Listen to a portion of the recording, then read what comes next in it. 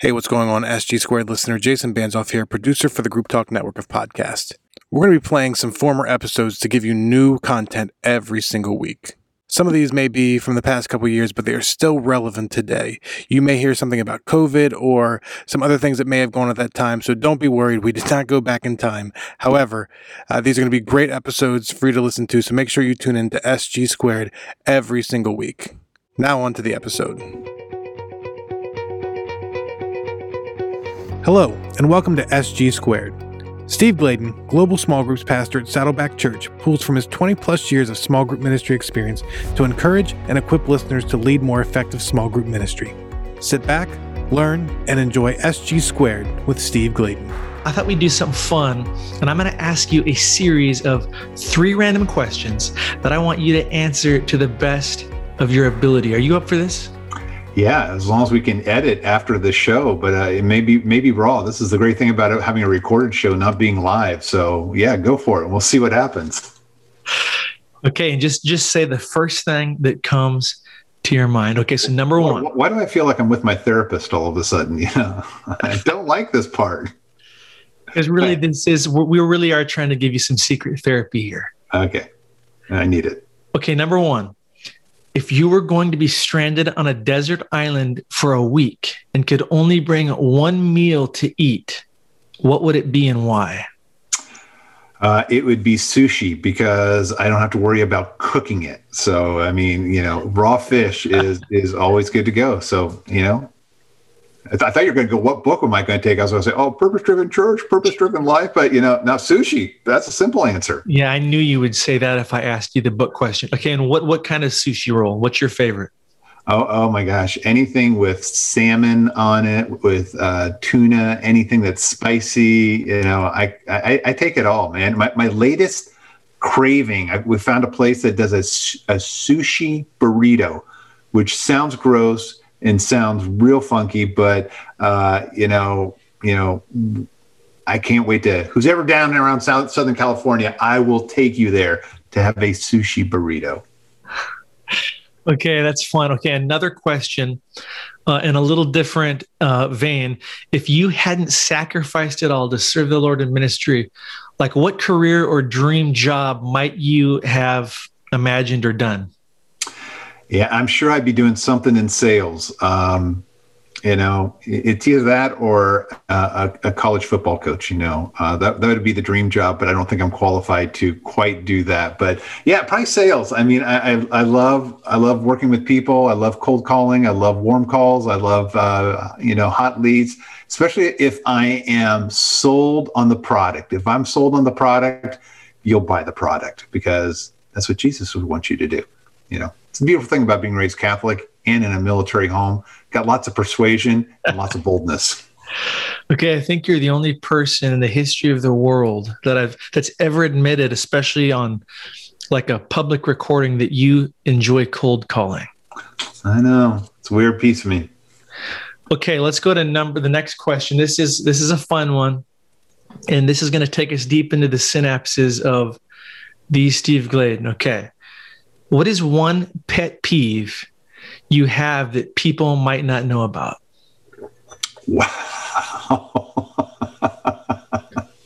I don't know how to answer this one because if my staff is listening to it, they'd probably go, just one? There might be like 60 that he has. What would be one pet peeve? I think one may be maybe not cleaning up after yourself, you know. One of the things that drives me crazy with my kids is when, they have no problem finding the sink, but they, with all the dirty dishes, but somehow the transition to the dishwasher just doesn't happen with them. So I guess it boils down to, that a pet peeve is a lack of servant-heartedness, just to take it the full mile. So basically you're a clean freak. Okay. I get it. Yeah, my wife, Lisa, likes to say 2 words. I prefer retentive. I don't prefer the first word, so. Okay, and I've got a bonus question for you, being that we're having so much fun here. Okay, being that you are an Ohio State Buckeye fanatic fan, what do you... Too, just FYI, but keep going.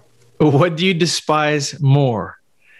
your pet peeve of people basically being slobs or the Michigan Wolverines? Oh my goodness. The team up north. Without a doubt. Well, there you go, folks. Now you got to know Steve hopefully a little bit better, his favorite foods, pet peeves, and what do you talk about Jesus in groups now and get this show going? Yes, let's get this show going. So, Steve, what do you got for small group point people this month with our leadership learning? Yeah, I'm going to read you a phrase in just a little bit, but part of what's centering around this whole part of newness is reimagining. And part of what this pandemic has forced us to do is reimagine and think through scalability as God is bringing in a new harvest. We talked a number of shows ago, just the correlation between the late 60s into 1970 in the United States, how there was almost a mirror thing. We had the Hong Kong flu. We had so much was happening with the election process, the riots that were happening, the assassinations. Oh my goodness, we had three assassinations in that decade that were pivotal and just mourning the nation. And then, but in the beauty of the chaoticness of the 60s, God was working through people to reimagine the church. And you had the Jesus movement came out. It was really a revival that broke through not only Protestant circles, but into the Catholic circles too. And in the same way, part of reimagining and thinking through is our leadership skill sets have always got to be looking towards what is the new wineskin. So often we love teaching about the new wineskins and all that, but all of a sudden, there is a gravitational pull, and even at Saddleback, a gravitational pull to go back to the old when God is trying to loosen us up for what is in the new. Here's the phrase I want you to walk through, and I just want to talk to you just briefly about what we're doing at Saddleback in this leadership learning piece. But here's the phrase: what used to happen automatically when you were small has to happen intentionally as you get larger. Pastor Tom Holliday, who's one of our teaching pastors, has been with Saddleback 30 years. I remember the first time he said that phrase. And if you think through the pandemic, it says, what used to happen automatically when you were small, or think of when you were pre-COVID, has to happen intentionally as you get larger, or has to happen more intentionally as we're going into a post-COVID environment. And what you've got to be thinking through is not, they call it and, not or.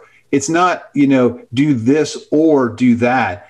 Is that you need multiple prongs and multiple things that are going to help you be more intentional as you're building spiritual health in your small groups. And I want to challenge you, like for us, we have two guardrails.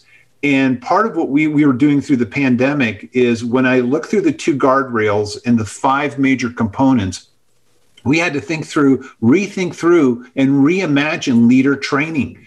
And what was that going to look like? And part of our answer was, we'll still keep it online. We'll still keep it in a classroom setting, but we're taking it into curriculum and into our apps so that we can, train our leaders, but also train the groups better and more simplified. We had to reimagine how we were doing our tools, predominantly with our health assessment and our group assessment, and how to redevelop those and re-get those out there. We had to, reimagine our video curriculum and broadening our horizons and making sure we had stuff. We had to reimagine how our community leaders functioned and how the village was talked about, and not so much depending just on community leaders to be out there to interface with group hosts, but being able to say, what's the village that's there? Again, reimagining those pieces.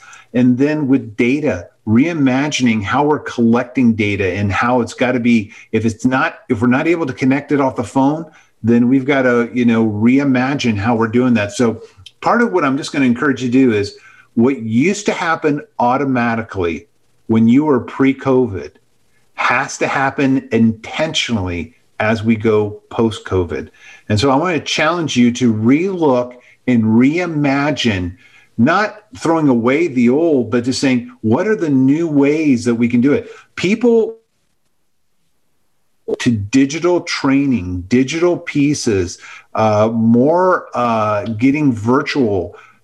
Meetings are going to happen in many different ways. So I want you to keep thinking through that again. So your leadership learning, what used to happen automatically when you were pre-COVID, needs to happen intentionally as you go post-COVID. Just a leadership learning that I hope you guys will put your arms and your hands around. And when you're in your huddles across the network, ask that question. And what are you reimagining? If you're not reimagining anything, the world's going to go right by you.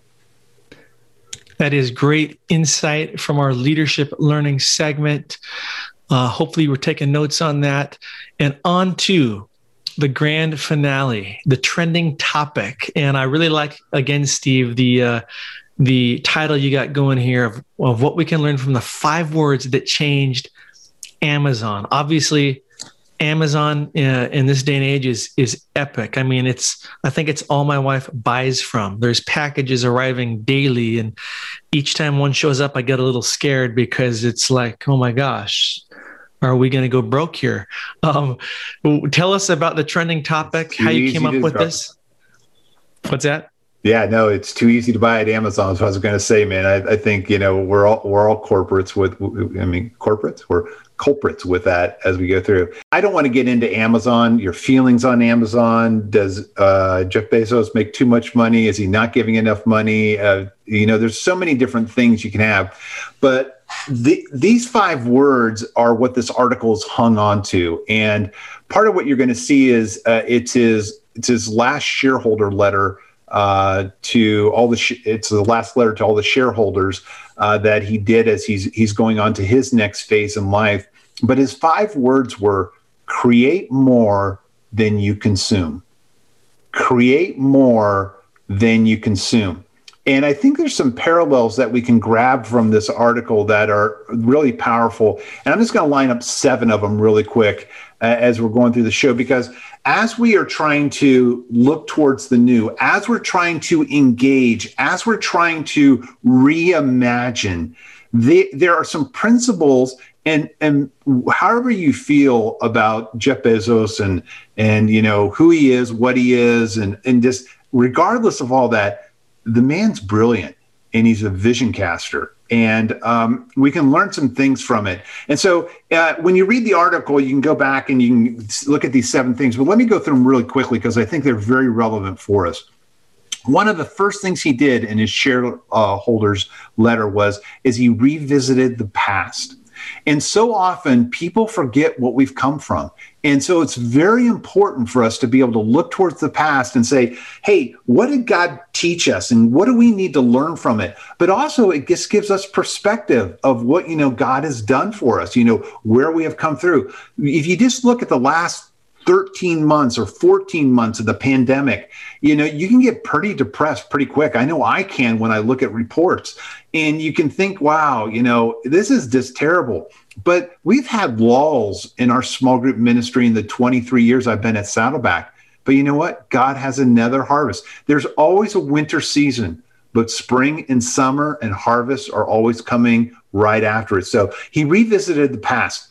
Second thing that I thought was brilliant from him was he vision cast for the future. Now, from him, he's knowing the reality and how people are perceiving Amazon. But what he was able to do was, knowing his reality, he was able to vision cast for where he was wanting the company to go. And part of what we got to do is you got to understand wherever you're at around the world, there's a new reality.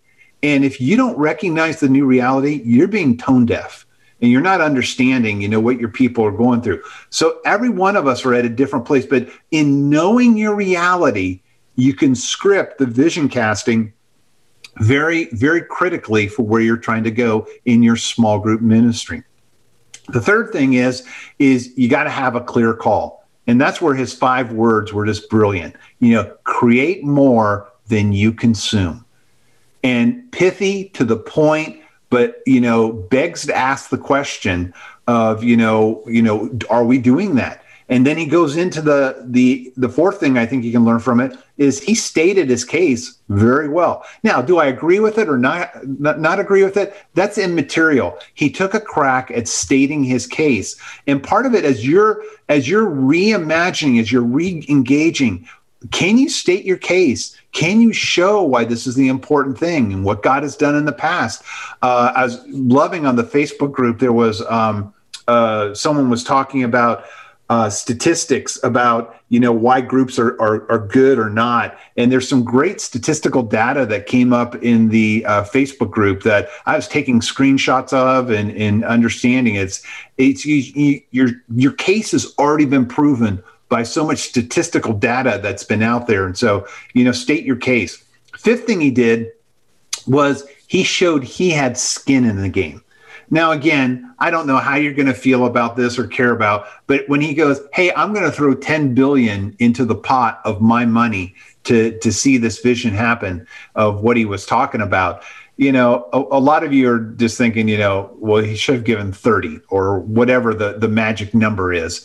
But my point is he showed that he had skin in the game. Whether you agree with how much skin he gave, it may have been just, a little piece of skin or whatever. I'm not going to get too graphic here, but the point is show you've got skin in the game. How much, there are things that you'll disagree with, but there are things that you're willing to die for. And that's the difference between, an argument and, a passion that you have. Are you willing to die for it? And part of it, what you got to understand is showing that you have skin in the game. And, even in my own small group, learning from that reality and trying to help, show that, hey, our group's got skin in the game, or our small group pastors have skin in the game to make sure that's happening. The sixth thing he did was he brings it home really clearly. And this is part of the part where he's got a logical mindset, but he wraps this all up very clearly and succinctly about the exclamation point he's trying to do, which leads straight to the seventh thing is he showed his passion and his heart for this company. Now, my goodness, I pray that we can have a deeper passion and deeper heart for what's ahead of us in ministry. But as you're looking at your small group ministry, just keep going through and thinking through, okay, let me revisit the past, because I can go back to when we had 258 small groups and being able to share, where we are going from there to the too many thousands of groups that we have now. You got to be able to vision cast for the future. And that's why, for us, one of the things that we're doing is we're taking our small group pastors away on a retreat this summer. We're taking our community leaders on a retreat this fall. But again, we got to vision cast and help people see, where we're off to. You got to have a clear call. What is your vision of what's the 5 words that are going to change your church? Show why that's so important of what you're trying to do. Then show how you're passionate and you're in on this, because you can bring it home clearly, and then you can, give it with your passion and your heart and everything you have. I've said this time and time again, the small group point person at the churches that are listening, you own half the church. There's temple courts, there's house to house.